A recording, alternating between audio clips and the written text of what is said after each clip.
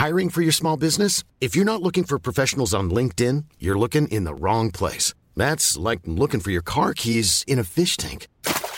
LinkedIn helps you hire professionals you can't find anywhere else, even those who aren't actively searching for a new job but might be open to the perfect role. In a given month, over 70% of LinkedIn users don't even visit other leading job sites. So start looking in the right place. With LinkedIn, you can hire professionals like a professional. Post your free job on linkedin.com/people today. Hey there, it's Michelle Norris. I'm host of a podcast called Your Mama's Kitchen. When I travel, I'm usually looking for a way to find a taste of home when I'm not at home. And one of the things I love to do when I am at home is entertain. And Airbnb allows me to do that. When I was in California recently, I rented a house that had a great kitchen. And when we were sitting around the table, we're all thinking, we're in someone else's house. Someone could be in all of our homes as well. If you have a home, but you're not always at home, you have an Airbnb. Your home might be worth more than you think. Find out how much at airbnb.com/host.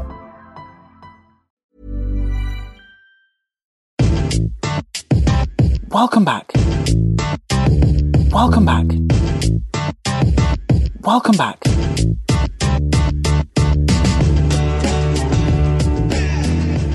Welcome back to the front three. On tonight's show, there are three people. They just don't happen to be the original members. But that's fine because, you can sub people and that's all right. In tonight's podcast, we have Chris Henage. Chris, welcome. Work for Guns N' Roses. Yeah, you can be Slash if you want. Chris Slash. Surely I'm the one that comes after. The one that had a bucket of fried chicken on his head and a mask. Do you know the one I'm thinking of? No? I think you're thinking of Slipknot. My references are always so current. Yeah, so true. And then, of course, I'm trying to think of who's like a shit Flavor Flav. It's Nico. How you doing, Nico? Flavor Flav, surely. Yeah, a shit Flavor Flav. I'd rather be Axl Rose to Chris's Guns N' Roses reference, but yeah, thank you, Lawrence. I appreciate that. Sure. You guys are so rock and roll. Speaking of rock and roll, West Ham rocked and then rolled Spurs out of the title race tonight as Lanzini's strike pretty much, what do you want to call it? Which journalistic phrase do you want? Derailed, discombobulated Spurs title run. Pretty straightforward, really, Chris. Did it though? I don't know. I mean, that's what most people are saying. I mean, if Chelsea now win on Monday, it's going to make it very difficult for Spurs to win the title. But was there a title? Was there a title race in the first place? Is the question? Yeah, when it gets to that close, then yeah, of course there's a title race. I mean, 100%. Just ask any Leicester fan. I don't think there was. No, there was a race. I think. Look, Chelsea could have won. Tottenham even could have won every game from now until the end of the season and still lost. Yeah. So I think that the more important takeaway is that. For Spurs, it's not the self-implosion that people want to make out. They just weren't able to match a team that has been, I would say, not burdened by Europe at all this season. Also has had the benefit of galvanizing not just its team but also gaining a really fresh perspective with its coach. I think the long-term projection for Spurs is positive because financially, and I tweeted as much before the game was done there, and I got a lot of fans, 6 clubs coming back at me. They've spent relatively nothing compared to those around them. Chris, they really haven't invested. Talking about net spend. Not even net spend. I mean, like individuals, as in, if you think 30, 32 million or whatever it is, that's their highest fee to my knowledge for Soldado or Lamela or Sissoko. That's real chump change to the teams around them. If you think about it, you look at Pogba, De Bruyne, even Mesut Ozil cost more, I think, than those Spurs players. So they're not spending in the same category as those around them, but they're still sitting in second. And yes, I think their European performance has been shocking. It hasn't been good enough. That needs to switch up next year. I think part of it is because they don't have the depth at the minute. They can't bring in young players in the way I think they'd like at the minute. And just the depth in general hasn't worked out. So there's ways they've got to improve, definitely. They've got to become better spenders in some avenues. But if you look at what has been on the table to work with, I think they've done quite well. Is it also partly, though, Nico, and this might frustrate Spurs fans a little bit, is that Pochettino has been found that if he starts a game tactically with one idea and then that is negated very early on, sometimes it does look as if he struggles to change things up out on the pitch and get a plan out and in place which benefits the team and sort of gets them in positions where they're actually going to threaten the team. And West Ham kind of knew that and shut them down, and it made Spurs look very disjointed. And considering the run of form they're on, considering what they've been doing more recently, you would have expected them to beat West Ham tonight. Yeah, I think, a lot of people were expecting Tottenham to cruise through this one just recently, but I think you're right in saying that Pochettino in the past has struggled to change things up from a tactical perspective when teams were able to shut Tottenham down, which, to be fair about them, they've gotten a lot better about in terms of, their flexibility on the field, both offensively and defensively. But, like Chris said, I don't think it's the implosion that many people wanted to paint it to be. I think, though they were negated, this is West Ham securing that they weren't going to get relegated, if I believe. So they had a lot to play for as well. And though you could make the case to say that certainly Tottenham want to keep within a considerable range of Chelsea in order to challenge them to the last day, the fact that they weren't able to do so doesn't necessarily paint the entire picture of Tottenham. I think Pochettino has continually advanced the side with a number of different managerial practices in terms of how he uses players and how he uses formations and how he uses different systems. And I think that going forward, despite, this is a slight setback, if at all, the projection for Spurs will continue to be upward.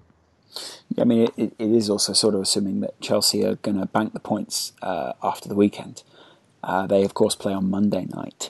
But, I think a lot of people are assuming that Conte has gotten that team back on track. Bird in the hand, two in the bush. We'll talk more about Chelsea next week after, or sort of post their result. Disappointing, though, for Spurs. And it is another time where, Kristen, people are using the phrase bottled. Some journalists now, and maybe people are just sort of journalists are just sort of, trying to find another angle because they don't want to write the same stories they wrote last season. That they spoke about them as bottlers last year and sort of against Chelsea, weirdly. And now they don't seem to want to frame them in that way because this feels a little bit different. I'm not taking a pop shot at Liverpool here. That is a closer, in my opinion, example of a bottle job because you were top and then lost your position. That's not what Spurs have been under. As I say, I think the truth on Spurs, as is often the case, sits in the middle of two very far apart poles, which is it wasn't a bottle job, but also they perform better.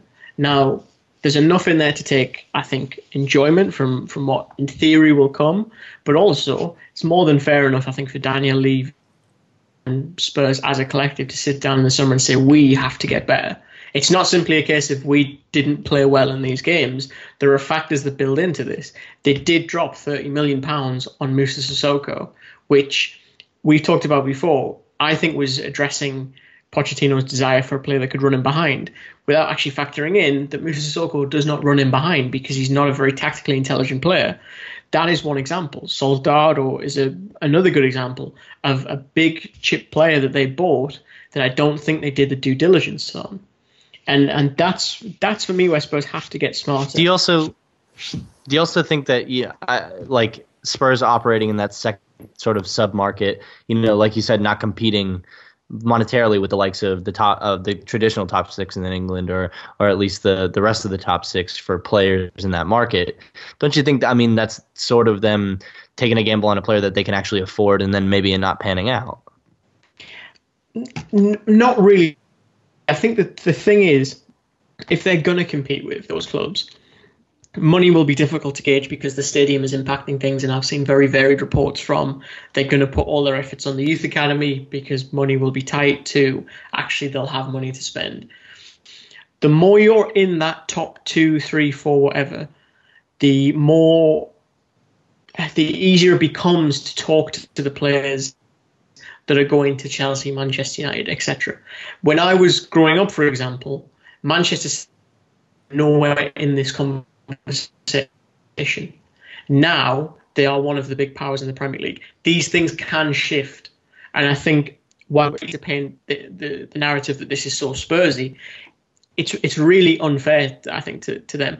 As I said, there are key areas they have to improve in. Recruitment is one, definitely, because I think for them it does seem to really blow in the wind from Dele Alli at £5 million to Moussa Sissoko at 30 million. That's really quite a shift from value to horrendous value in the same breath.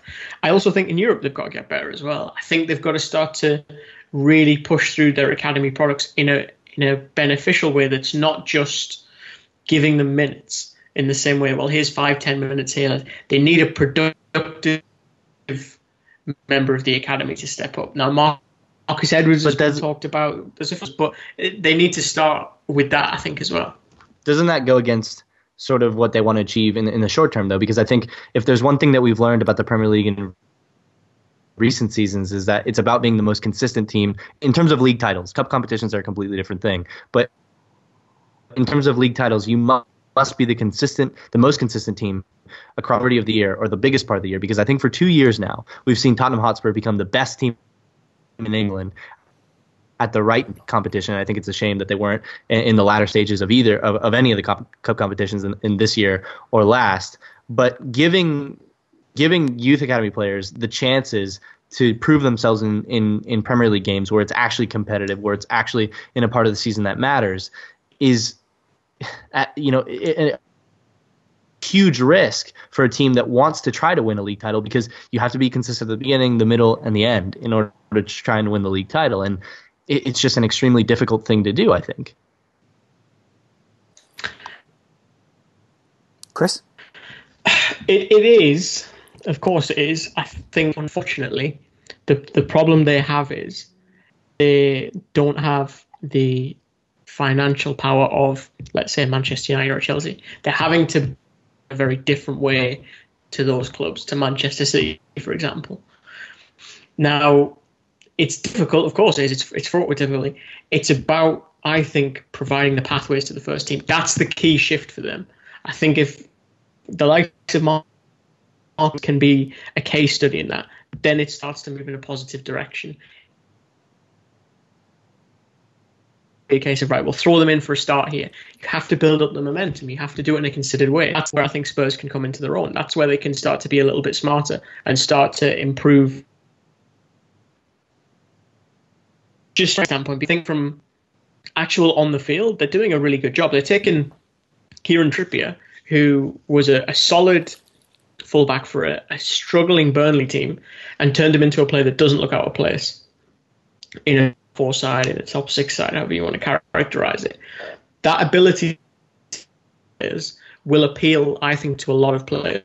If I was a young English midfielder or whatever right now, and I'm presented with the chance to go to any of those top 6 teams, it's very difficult to argue against Spurs, because they can say, look, we've taken every Kyle Walker to Dele Alli, even Harry Kane internally, and we've made them better players.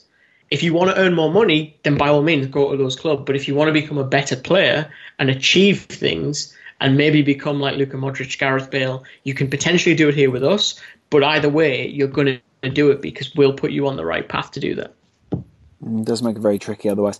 Yeah, and you can also sort of get that status. You know that, yeah, Spurs system, you can almost get away with leaving them Bale style. There's a lot of other good games this weekend, though, guys. Should we talk about those games real quick? Where do we start? Saturday. Why not Saturday? Sure. Now, in the Premier League, Man City, of course, play Crystal Palace. They're still a game behind Liverpool this weekend. That game in hand, Nico, at home to Crystal Palace. They need these points, don't they? Very much so. I think the top 4 is not a foregone conclusion. Manchester City want to finish as high as they can in the table. The danger here is that they are. I think Spurs, Liverpool, and Manchester City are 3 teams that are very similar in terms of the way they play, in terms of tactical usages that the managers like to. Different strategies that they like to employ. And so in the same way that Crystal Palace were able to directly attack the center backs at Liverpool and sort of get the 3 points against them. Manchester are susceptible, probably even more so, to the same thing. So I don't think it's going to be an easy game, but I think given in Gabriel Jesus specifically, I think Manchester City will be able to get the points here pretty well.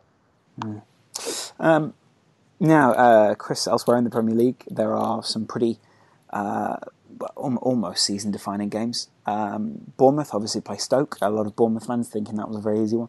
Burnley are at home to West Brom. Now, if you look at the Premier League table, then you'll see at the very bottom there that Hull sit precariously ahead of Swansea. While Swansea play Everton at home this weekend, Hull play Sunderland. And this is what makes me think at this point, Sunderland will see themselves as obviously out of the race to stay up now. So it's sort of proof that the order of games this season is going to affect the way the title is. Yeah, it always does. That's why I think predicting a sort of run-in or a fixture list at the start of the season is always difficult, because on paper what seems like, we've got to go to all these places in the last few games of the season, could be a lot easier depending on how their respective campaigns are panned out. In the case of Sunderland against Hull, it's a very difficult one to predict for me, because they looked really poor against Bournemouth. They looked really devoid of confidence, like they were trying to force things. And so the fact that they're down, to paraphrase Julian Lescott, it could be a case of, well, now they play without pressure and they actually put a performance in and try to play for a bit of pride. On the flip side, they could just dig themselves deeper into that mire and play some really shocking stuff, because they're just not a very good football team. I think either way, Silva will prepare them properly, because I think he's a very diligent coach. I'm still impressed with his ability to deal out Snodgrass and Livermore, two very established Premier League players that, if you're looking at that squad in November, you're seeing those are the two stars alongside maybe Robertson, and then turn around and bring in Ranocchia, Markovic, Oumar Niasse, and make them good Premier League players that have contributed to a number of important draws and wins for Hull. Markovic is certainly an interesting one. He's sort of talking, or it sounds as if he's talking, quite final terms, saying that Liverpool didn't give him enough chances. But, he might also just be sort of speaking in basic English. I'm trying to work it out right now. Elsewhere, obviously, Arsenal play Manchester United. So Arsenal could, Nico, theoretically, still have an impact on the top four, even if it might seem to some people as if it's a step too far for them. Yeah, I think them actually making the top four is definitely out of the question. Although if they do win this game, they'll be within three points of it. If that's for saying the City don't win, of course, they'll be within 6 points. But they'll be within 2 points of United. So yeah, I still think if a team were to fall out of the top four, whether it be Manchester City or Liverpool, it wouldn't be Arsenal that fills that gap. But at the same time, I don't necessarily think that this game is a foregone conclusion in terms of Mourinho. I think there are a lot of things that Wenger has done in the past few weeks that have really gone against the narrative that people have painted of him as someone that's archaic and not willing to change his methods. And I think there are things that are definitely exploitable about this Manchester United side without a Ibrahimovic, and I would struggle to think that Mourinho is going to completely just walk away with this one easily with the 3 points, especially with the Europa League looming later in the week and all the issues with fitness in his squad and sort of injury. So I wouldn't write this one off as purely United, and I think Arsenal might get some positive result here.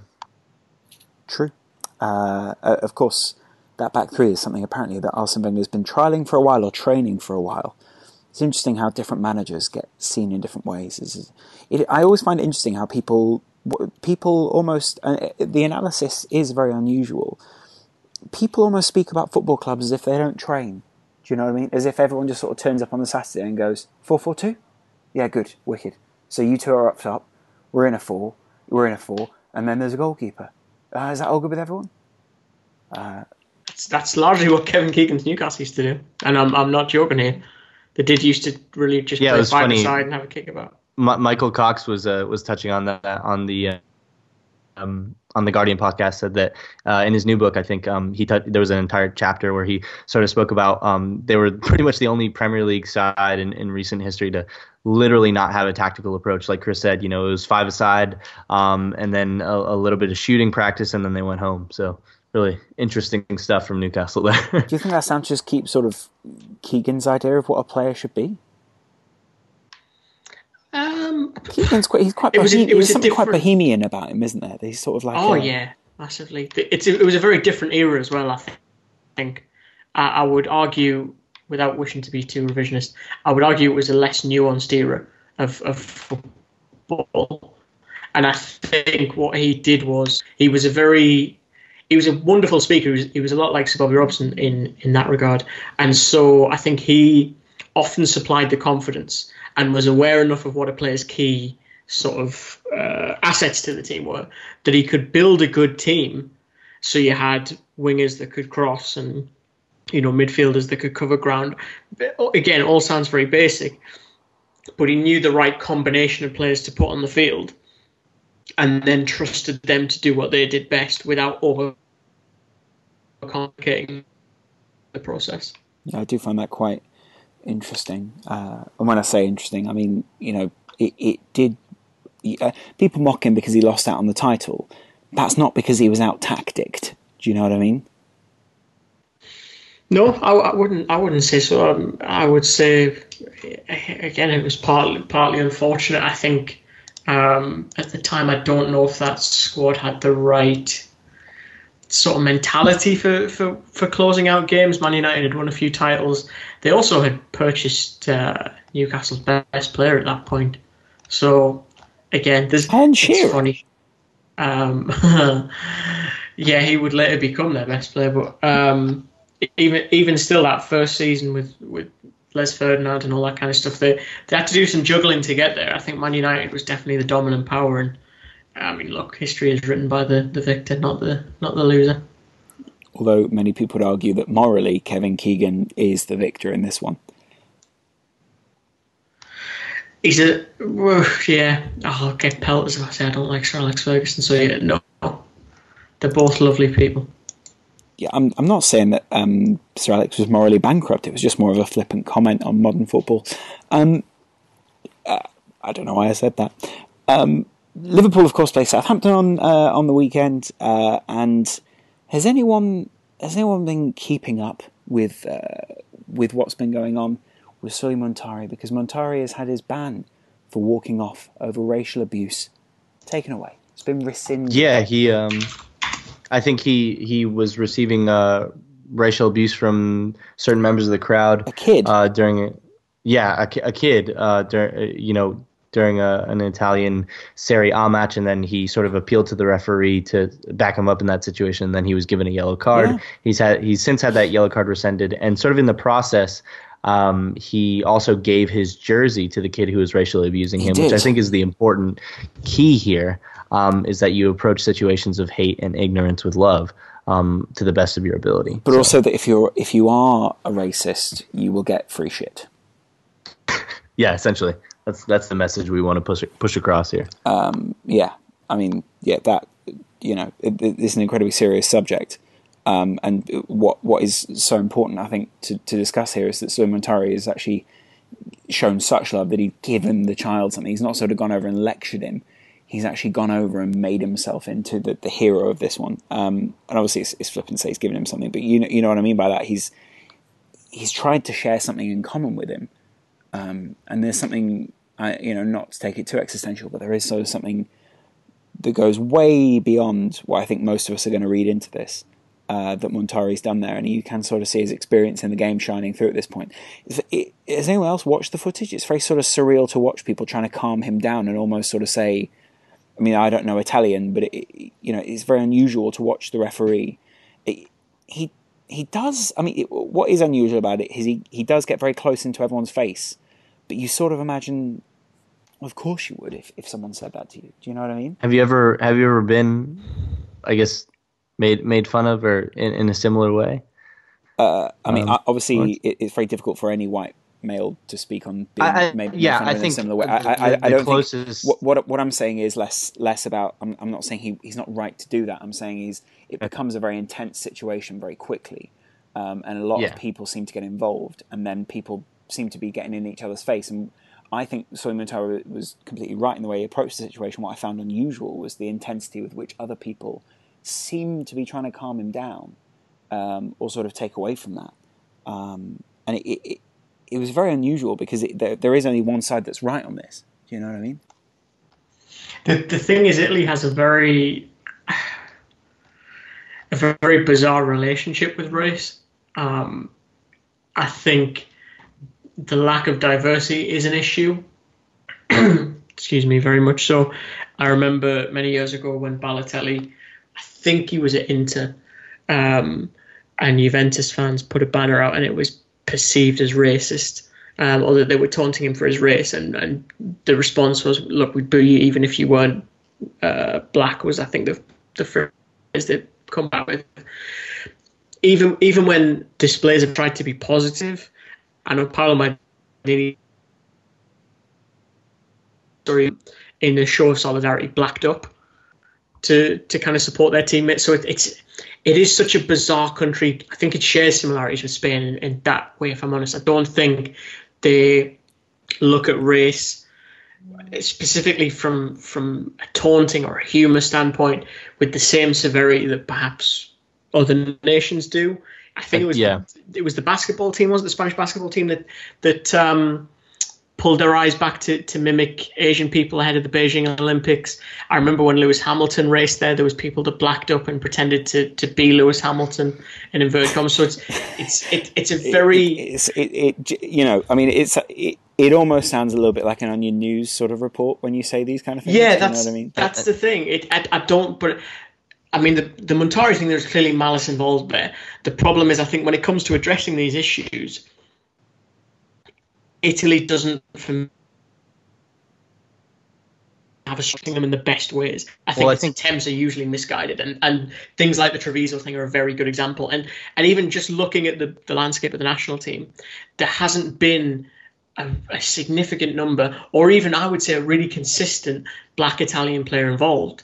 And I think because of that, it almost lessens the perceived severity of the situation, because Italians will look at the situation and say, well, I don't see racism. And it's like, yeah, you probably don't, because you're probably in a largely, if not exclusively, white social group.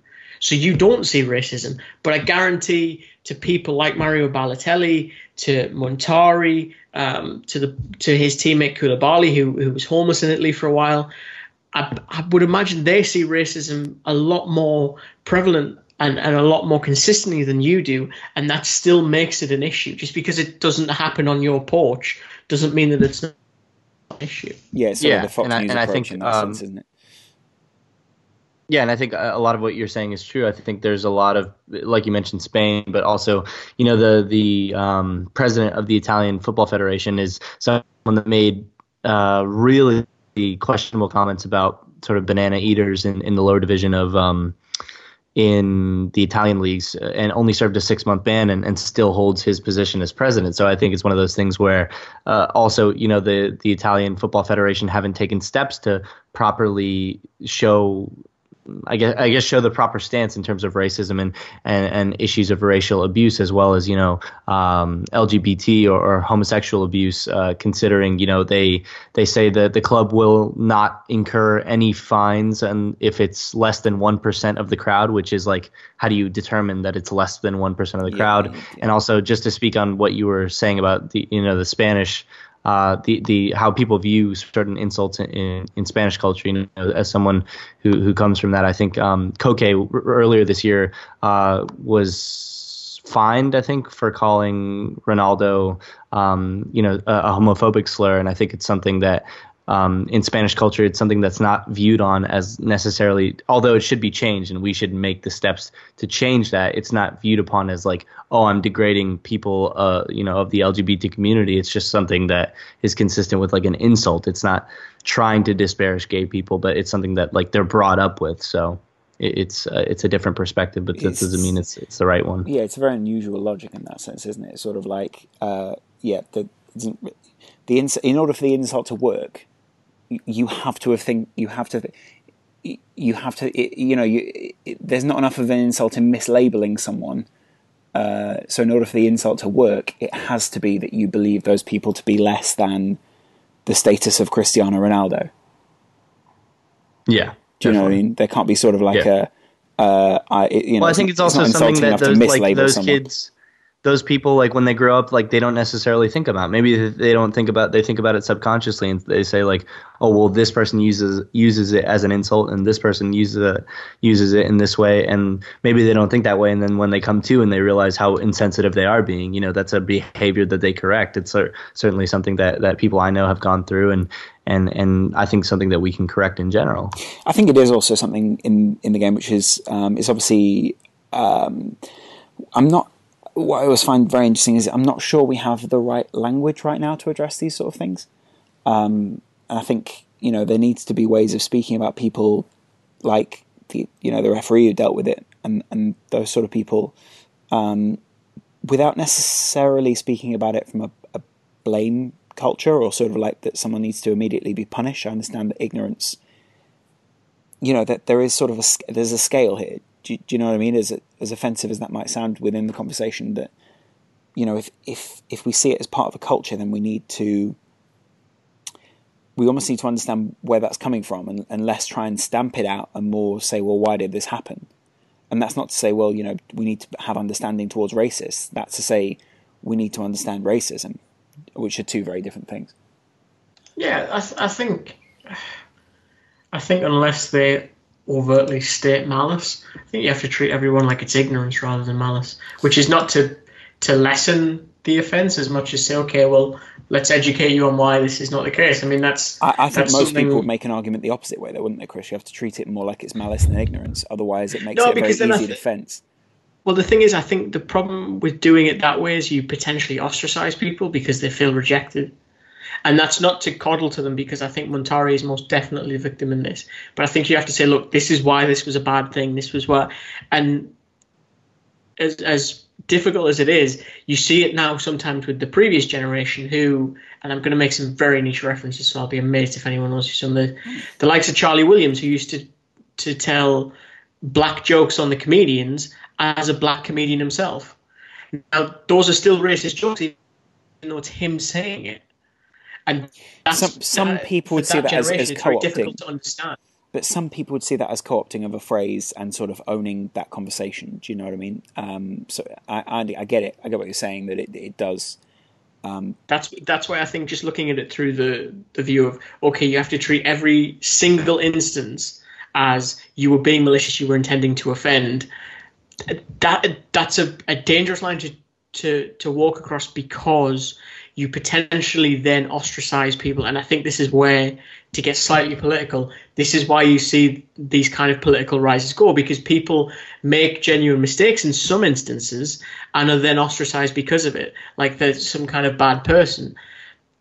You can make a racist remark and still be a good person because you didn't know what you were saying, you didn't know the power behind it. Of course, there are also some idiots that do it knowing full well what they're doing. And I think the fact that this was a child is perhaps part of that, because this person has clearly grown up, this boy has clearly grown up in surroundings where someone has said something and he didn't realize. And that's the problem, is that there are a number of people who have likely been in that position, but it's very hard to admit, I said something I really shouldn't have, but I didn't know any better. I was merely copying who was around me and older people who were saying things. It's only once you're educated that you understand, okay, I can't do this, I can't say that, etc., etc. And that's the thing. That's why I think education has to be central to these kind of things. And that's why I really admire the way Montari handled it, because to me, it would have been very easy for him to say, this kid's a, absolute piece of shit, for want of a better phrase, and really go in on him. But no, he said, I gave him a shirt to try and include him, to then break down the barrier of him thinking that being black was a bad thing, that actually it's really no difference at all. I mean, the whole race debate in general is ridiculous, because really there is only one race, the human race.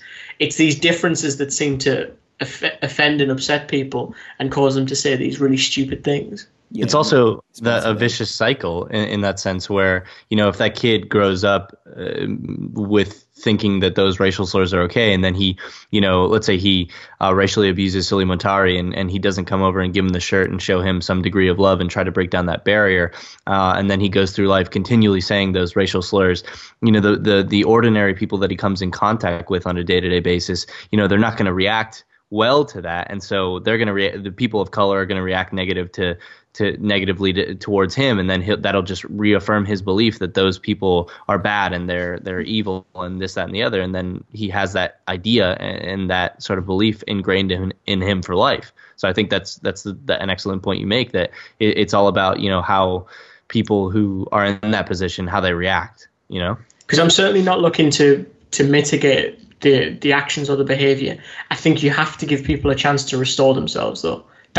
You can certainly castigate the boy, and I think he deserves a lot of castigation for that. You also then have to give him the chance to say, okay, well, I've learned from the mistake, and here I am integrating back in. Yeah, I mean, I don't think anyone is casting him down the river without a paddle. There's a long conversation to be had there, but some very, very, very decent points made early on. So we're joined now by Robbie Dunn, friend of the show and journalist from AS English out in Spain. Robbie, welcome back to the Front Three. Absolutely no problem. Thanks for having me. So we are here, of course, to talk about Real Madrid and Atletico Madrid, the two teams facing off in the Champions League earlier in the week in those semi-finals. A resounding 3-0 win for Real Madrid in the end, Robbie. This tie is done and dusted, isn't it? You'd have to say so, yeah. But having said that, I promised myself I'd never write anyone off, especially after the Barcelona PSG game. Never make a bold prediction. That's the lesson I've learned this season. Exactly, yeah, or at least cover yourself in some way, shape, or form. I went 2 feet in, So yeah, I wouldn't absolutely write them off, but yeah, it does look a Herculean task at the moment. In terms of that first leg then, obviously, as I said, a 3-0 lead. Ronaldo with the hat-trick. I mean, as impressive as Ronaldo were and as efficient, really, as Real Madrid were, was there a sense that Atletico Madrid capitulated? Millions of people have lost weight with personalized plans from Noom. Like Evan, who can't stand salads and still lost 50 pounds. Salads generally for most people are the easy button, right? For me, that wasn't an option. I never really was a salad guy. That's just not who I am. But Noom worked for me. Get your personalized plan today at Noom.com. Real Noom user compensated to provide their story. In 4 weeks, the typical Noom user can expect to lose 1 to 2 pounds per week. Individual results may vary. Hey there, it's Michelle Norris. I'm host of a podcast called Your Mama's Kitchen. When I travel, I'm usually looking for a way to find a taste of home when I'm not at home. And one of the things I love to do when I am at home is entertain. And Airbnb allows me to do that. When I was in California recently, I rented a house that had a great kitchen. And when we were sitting around the table, we're all thinking, we're in someone else's house. Someone could be in all of our homes as well. If you have a home, but you're not always at home, you have an Airbnb. Your home might be worth more than you think. Find out how much at airbnb.com/host. Somewhat made it almost easy for their rivals? Yeah, certainly, yeah. Atletico struggled in the middle part of the season, and they straightened themselves up in the last few weeks, and they kind of went back to what they know best, and back to kind of that form of cholismo, really defensive, slightly, maybe some people might consider it a bit boring, but they were getting results, and they had overtaken Sevilla back to take over number 3. They were actually if Barcelona had lost El Clasico, they were only a couple of points behind them, and I was talking maybe even about a second place finish, because Barcelona would have nothing to play for and no Champions League, but they went out against Real Madrid and just did collapse. In terms, there's several things that went wrong, and one of them that Simeone was criticised for was looking for that away goal. He didn't really need it as much as I think he thought he did. But when we were watching it here in work, I was saying that I don't think he'd be able to live with himself if he went out, and he went out again to Real Madrid in a big game without, if he went down and he wasn't swinging, So there was several. They collapsed, the players, and I think Simeone kind of, I don't want to use the word bottled it, but he certainly dove in with the two substitutions in the second half that were quite attacking, and he kind of went all out, and Real Madrid punished him for that. I mean, where do you think this result leaves Atletico Madrid now? I mean, almost certainly it's going to be their rivals that get through to the final. Disappointing again for Atletico Madrid that they couldn't go that extra step in order to get to the final and potentially finally lift that trophy under Simeone. I mean, is there the sense that Simeone could be considering leaving now, that maybe he's taken this team as far as they can go? Or is he going to stay at least one more season, potentially in that new stadium? Because the feeling is that, everything that's good about Atletico Madrid is tied in very deeply to Simeone. No, definitely. Yeah. I mean, I think there's a lot of questions to be asked during the summer. We know after the Champions League final last year, Simeone came out and kind of frightened a lot of Atletico Madrid fans when he said that he needed to take stock, and he came out after that and said that he was so shocked and so hurt by that defeat that he really did need to assess what was going on. And I think this one, it's more just, that one was hurt. It was like, oh, look how close we got. This one was more, we're miles away, and we always are going to be miles away. He just said in his press conference earlier today that he said we can never be. He said there's so little time to catch up with these monsters of the game, that he goes, you have to just keep working. He goes, and I think Simeone, along with the likes of Griezmann, feel like they deserve something, and and maybe they have kind of come to the end of the road with Atletico. The only thing that will stop them, I think, is that everything was going swimmingly. So I would imagine, and I've obviously no information on this or anything, I'm just saying that Simeone would have had to maybe tell Inter or whoever it is that he's going to, maybe 6 months in advance that he's going to go, which is maybe something that I think he might have told them for next year, so they would be able to get maybe a transfer strategy together. If he called them up the Real Madrid game and said, okay, listen, I'm thinking about going, it's going to be a little bit hasty in terms of the preparation for his arrival. He needs to have everything in place in order for him to go there. And I think the likes of Inter Milan or PSG have been mentioned. They're going to need maybe 6 months to get together a strategy and a plan for his arrival. So that's something that I think might keep him at Atletico for another year. But I mean, he's got a massive task now to keep the likes of Griezmann and that. I mean, Antoine Griezmann isn't the kind of player who complains or gives out or drops his head during games. But against Real Madrid, it was like he almost felt like it was inevitable. There was a couple of times him and Koke have a really good relationship, and both on the field and off it. And I could see him giving out he kind of gave out to Koke and a couple of times and kind of let his teammates know, like, oh, that's the wrong ball you're taking. I think there was a sense of inevitability for Griezmann, and I think he's just absolutely exhausted losing to Cristiano Ronaldo, and I think he might be sitting there thinking, I have to go to one of the big dogs here if I'm going to start winning trophies, and I would imagine his ambitions are to win trophies, and I just feel like maybe himself and Simeone feel like they're not going to be able to win those trophies at Atletico Madrid on a yearly basis. Antoine Griezmann must be sick of the sight of Cristiano Ronaldo, to be honest. I mean, it is interesting you mentioned that. There does seem to be almost a mental block for Atletico against Real Madrid in a way. I mean, you talk about Simeone talking about chasing those monsters of the game, almost catching up to the teams like Real Madrid, like Barcelona. Obviously, they're not going to win the title this season. Let's not forget they won it back in 2013-14. But what do you think they need to do next summer in order to move to that other level, potentially to challenge for the title once again and potentially to win the Champions League? Is it to sell someone like Griezmann for, say, £100 million, reinvest that in the squad, and make them a stronger proposition? Yeah, like I mean, it's interesting because we sit there and think that if they sell a player for 100 million, they'll have 100 million to spend, but that's not the case because they owe money to different places. Dermot Corrigan had a really interesting piece in the Independent recently where he was talking about how a lot of the money that's going to be sold or a lot of the money made from transfers needs to be put back into they owe money to a bank in South America. And there's different things to consider like that. So I mean, if they sell Griezmann, they might only be able to.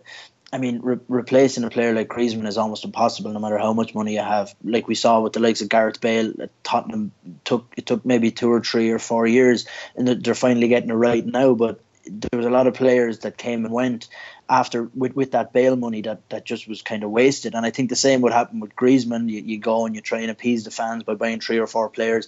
Maybe 2 or 3 of them will have to be pushed under the rug. One of them might come good, and you're still left with a hole that like that of replacing Griezmann. Lacazette is a player who looks like he's going to come to Atletico. They've reached a verbal agreement with him. He's a player that Griezmann apparently wanted to come to the club, but that's another criticisms of Simeone is that he's never replaced. Maybe Simeone, the transfer strategy and the powers that be at Atletico, they've never replaced Diego Simeone. They brought in Mario Mandzukic, who didn't work out. They brought in Jackson Martinez, who didn't work out. They brought in Luciano Vieto from Villarreal, didn't work out. They brought in Kevin Gamero, and he didn't work out. I said on my Twitter account after the game, Diego Costa told Atletico to wait. He said, wait for me, and I want to go back, wait for me. Atletico didn't wait. They went, and as I said, they shopped hungry, and they say never shop hungry. And what happened was they got Gamero because they kind of rushed it, they panicked, brought in Gamero, who's a second-tier striker, and I think it was evident on Tuesday night that he's not up to this level. He looked nervous on the ball. He looked nervous off it. He couldn't get touches inside the area. His movement was he was stagnant. He froze, and I think that's a massive thing. So I mean, if you're going to sell Griezmann, who's their only hope up front, do we trust Atletico? Do we trust their transfer strategy to bring in the proper players that are going to replace them? And to be honest with you, I don't think it's possible.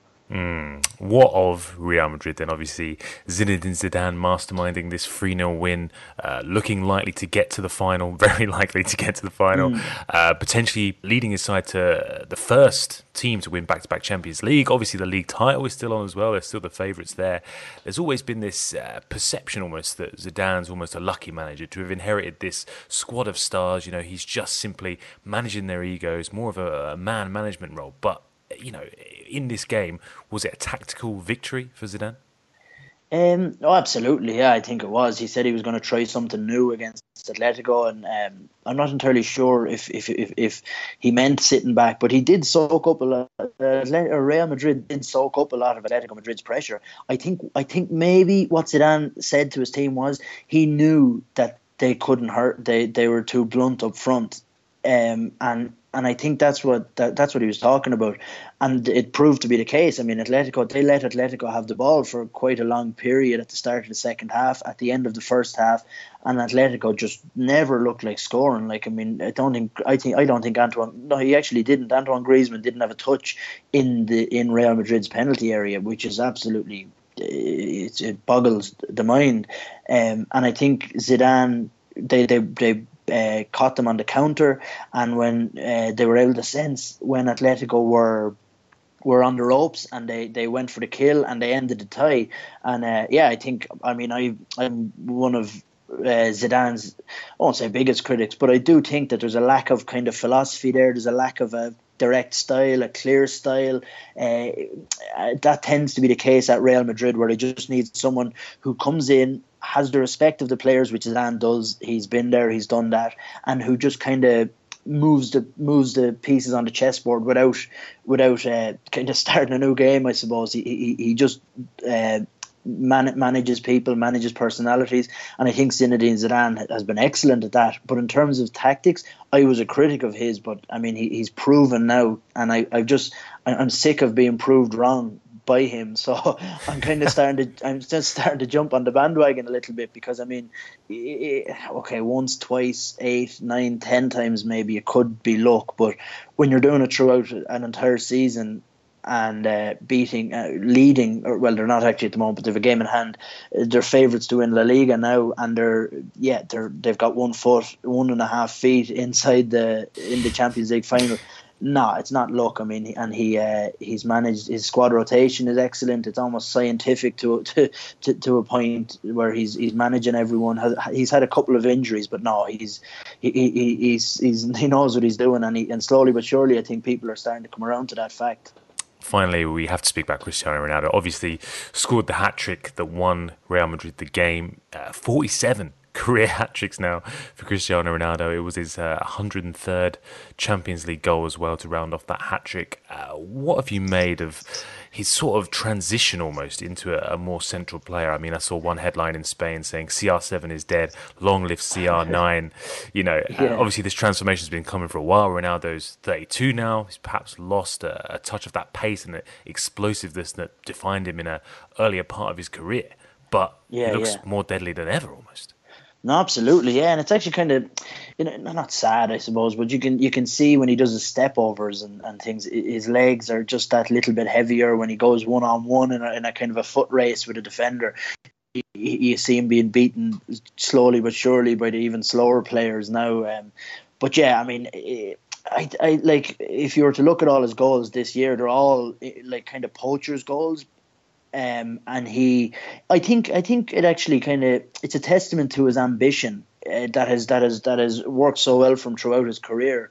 His ambition to make it into the box and get on the end of the cross is, if you're just to kind of maybe back in the old Sky Sports player cam, just watch him. His ambition to get into the box and get on the end of those, where a more flash player or something like might be more keen to hang out on the wing maybe, or hang out at the edge of the box and get a volley or something like that. But like, Ronaldo is he's just a magnet for success, and he needs it. He needs to score those goals. He wants it, and he's just so ambitious that he's actually a perfect number 9, because Cristiano Ronaldo doesn't care how he gets the goals. I mean, as long as those records keep falling, which they do, we're in work here. Like, and I mean, it's almost like, okay, what record or what milestone is Ronaldo going to cross or break tonight? And I mean, it's just ridiculous.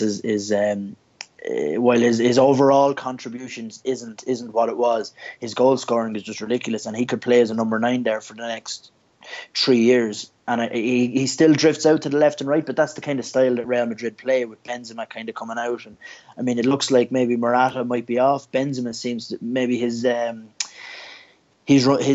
career at Real Madrid might have run its course. He hasn't been playing well. They might try and cash in on him. And I mean, Cristiano Ronaldo would be a perfect number 9 there for the next maybe 2 years before he decides to jet off to somewhere else. Well, Robbie, absolute pleasure to have you back on the front three. Where can the whole find more of you? Yeah, on Twitter mostly, on Robbie J Dunn, and you'll find all my recent stuff there. Messi has also had his 4-match ban rescinded for swearing at the official. So for every piece of justice that we see, there's a massive piece of injustice going on somewhere else. Well, at least that tax case got him good and proper then. Yeah, good. Yeah, fair point. Elsewhere, David Moyes says he will stay on as manager next season, Kristen. The biggest crime of the lot. Yeah, I mean, it's an unusual one, isn't it? David Moyes considers himself a manager. The funny thing is that, good. I don't think they can afford to sack him. Yeah, that's part of it, isn't it?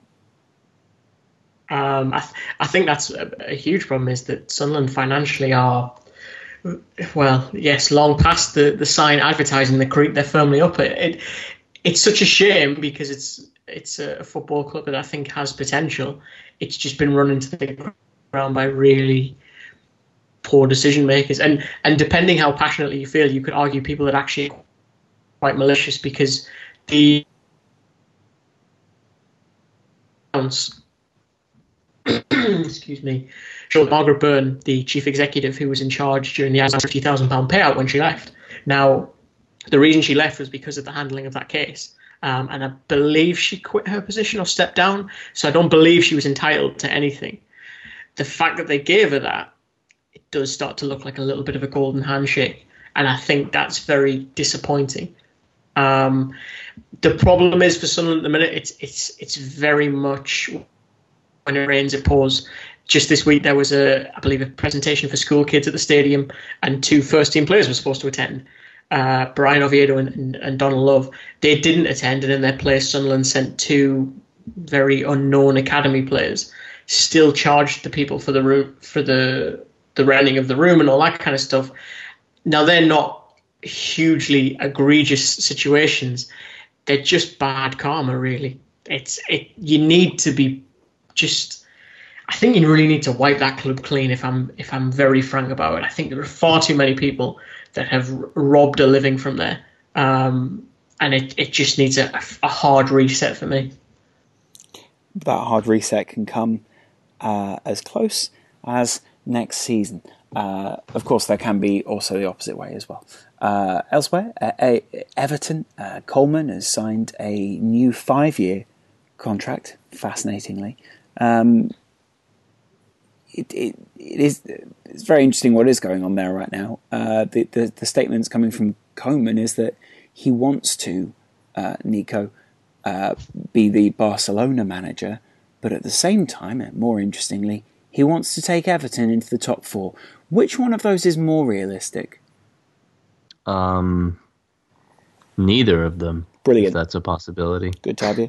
I don't. If I'm hard pressed to say, I think he's sooner employed as the Barcelona coach than he is getting Everton into the top 4, because I just think Everton are in one of those positions where they're possibly going to be, at least for the foreseeable future, forever unhappy. They're not, I guess, wealthy enough or well off enough, or don't have the resources to break into that top 6 and make a consistent and decent title challenge, but they're not. I guess bad enough or small enough to. I guess any club is big enough to fall, but I don't see them falling towards the relegation side anytime soon. So it's sort of mid-table mediocrity that I think that they're destined for, realistically. Interesting stuff. Now, if you want to go and see a review of the Champions League stuff, then you can go over to the YouTube channel.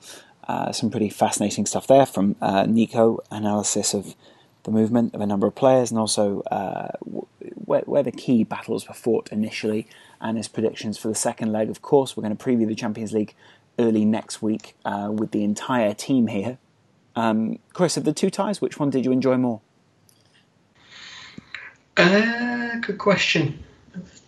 Probably Juve. Yeah, exactly. Yeah. I think it was just kind of fun to watch Mbappe and co against Chiellini. It was a little bit like Joshua Klitschko, you know what I mean? Yeah.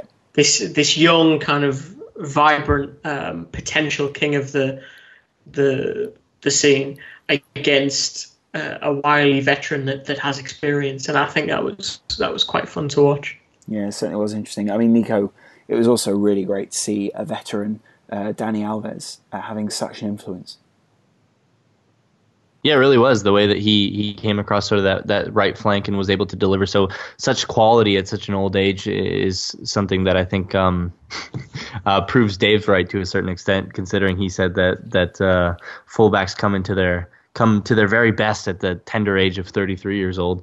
But also sort of his ability to switch positions with Paulo Dybala was something that I think was extremely impressive. And then also Allegri's flexibility in sort of playing Barzagli, someone that hasn't featured much since Antonio Conte left, and they sort of switched away from this 4-2-3-1 at times and preferred Chiellini and Bonucci over Barzagli, playing him in sort of a right central defender and also right back role in such a flexible way to cover the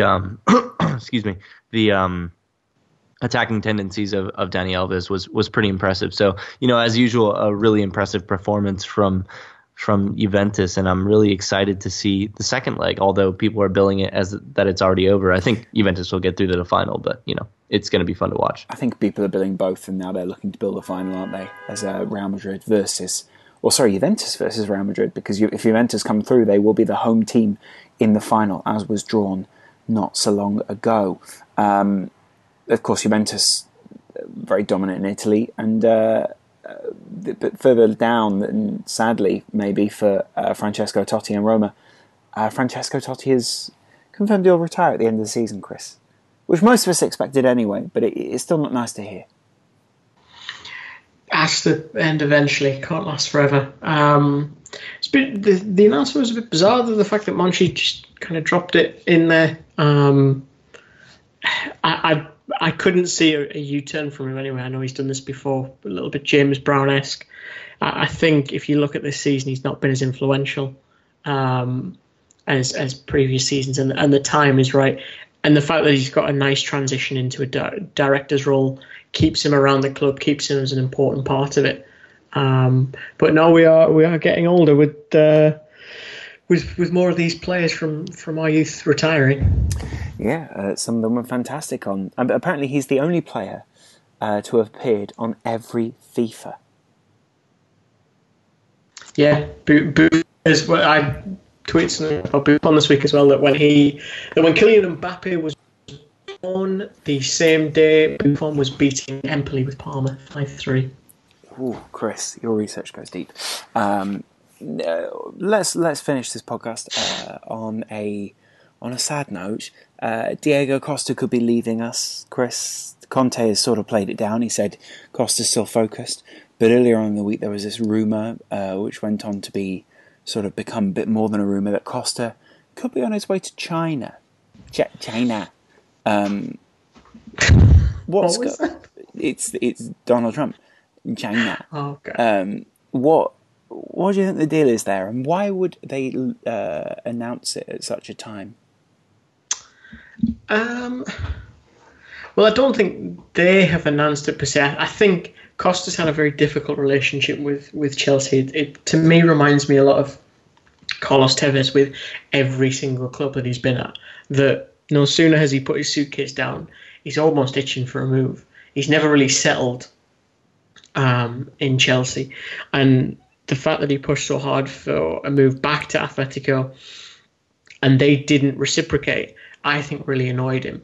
And I wouldn't be surprised if it perhaps changed his perspective on things a little bit, to the point where now he's thinking, you know what, I could make an obscene amount of money in China for a few years, rather than, okay, you know, the competition is there, the sporting integrity is there, I want to win the Champions League, I want to do all these things. You know, now just go and make money. And I think the fact that he has kind of been itching to leave Chelsea, he's won the Premier League, it looks like he's going to do it again. The motivation maybe just isn't there for him. So the thought is, well, I can go to China now and gain financial security. And I just think that if you look at his time at Chelsea, he's never been backward in coming forward. And that never has been more applicable when it comes to him discussing his future, because I was quite surprised to see him even admit that he pushed so hard for Atletico, and not sort of caveating that with, but I'm glad now that I didn't. It's always been, I pushed really hard and they didn't reciprocate, so it didn't happen. Yeah, good point. Now, where do you want to finish this one, guys? Surely. Sorry, what, Chris? I said we actually had a question about Ajax from a listener. Sure, we'll go answer that question. It was from Adnan1610. They seem to be building a young, exciting team, Ajax. Could we see another Monaco-style team? It's a very good question, because Monaco are a great example, and the shift from them buying the likes of Falcao, Moutinho to Thomas Lemar, Bakayoko, etc. has been fun to watch. The same as Monaco, in the same high regard as Ligue 1 at this minute. I think it's seen, you've got the top 5 leagues in Europe that we often discuss. I think the Eredivisie is just below that, unfortunately. So they're always going to be able to get the likes of Kasper Dolberg, Hakim Ziyech, who's domestic, obviously, even Armin Younes, who was very much skirting under the radar. Even Davinson Sanchez and Neres from South America are very good prospects, but they've had to be a little bit cannier than their rivals to get those players. And for that reason, I'd be very surprised if they were able to do Monaco. I think the Europa League, they'll be able to challenge consistently perform in that and maybe even win it if things go right for them. They certainly dismantled Lyon with ease in that first leg. That next step up, I'm just not convinced, if I'm honest. Not at this stage. I think the talent would need to improve a little bit, but they've always been fairly decent in the group stages. I remember them handing City a pretty embarrassing, I think it was a defeat, pretty embarrassing draw, a pretty bad result a couple of years ago with CM de Jong. They were impressive, at least I remember. Which is the most impressive young side in Europe right now?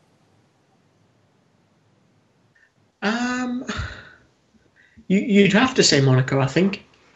You'd have to say them or possibly Dortmund, because they have been able to elevate the level of players and challenge at the top. Not easy to do, because there's a thing with often very high because they've never experienced it, so they don't have any preconception or nerves, but that can also make things difficult when it becomes unpredictable because they don't know how to respond, and they also can't draw on experience. So I think Monaco, partly because you look at that side now, the starting 11, you'd be hard pressed to get one of their players for maybe less than 15 million as it stands, and going that. Then you look at Mbappe right at the other end, who looks like breaking that €100 million mark. Yeah, good point. Very, very good point. Nico, best youth for you in Europe right now? Best young team was the question. Sorry, you cut off. Best young team. Yeah. I'm partial to Dortmund. They play a very similar possession style to Guardiola, and I think they are going to do a lot of special things with the likes of Emery Moore and Ousmane Dembele, as well as hopefully Christian Pulisic. So yeah, I'm partial to Dortmund, and I think they're going to do a lot of special things in the years to come if they all stay together. Very good point. Let us know who your favourite youth is in Europe. We want to know, because we might put a youth team together come the end of the season. There's plenty of exciting YouTube ideas to come the end of the season. Hopefully, very, very soon, we will have a lot more to come on the channel anyway. You can see a Conte video over the weekend, and of course you can head to the channel now and you can look at what... it was just Nico. I was going to say Nico and I did, but it was just Nico. I'm going to sign off now, though, from the podcast. Thank you very much to everyone for joining us. Chris, thank you very much for joining us. Thank you very much for having me. And Nico, what about you? It's been good. It's been good despite the intro. It's been good. Nico, thank you very much. I'm going to see you all again soon on the Front Three. Join us on Monday night when we can talk, all sorts of things. Maybe Chelsea won the title by then. We'll see you again real soon right here on TF3.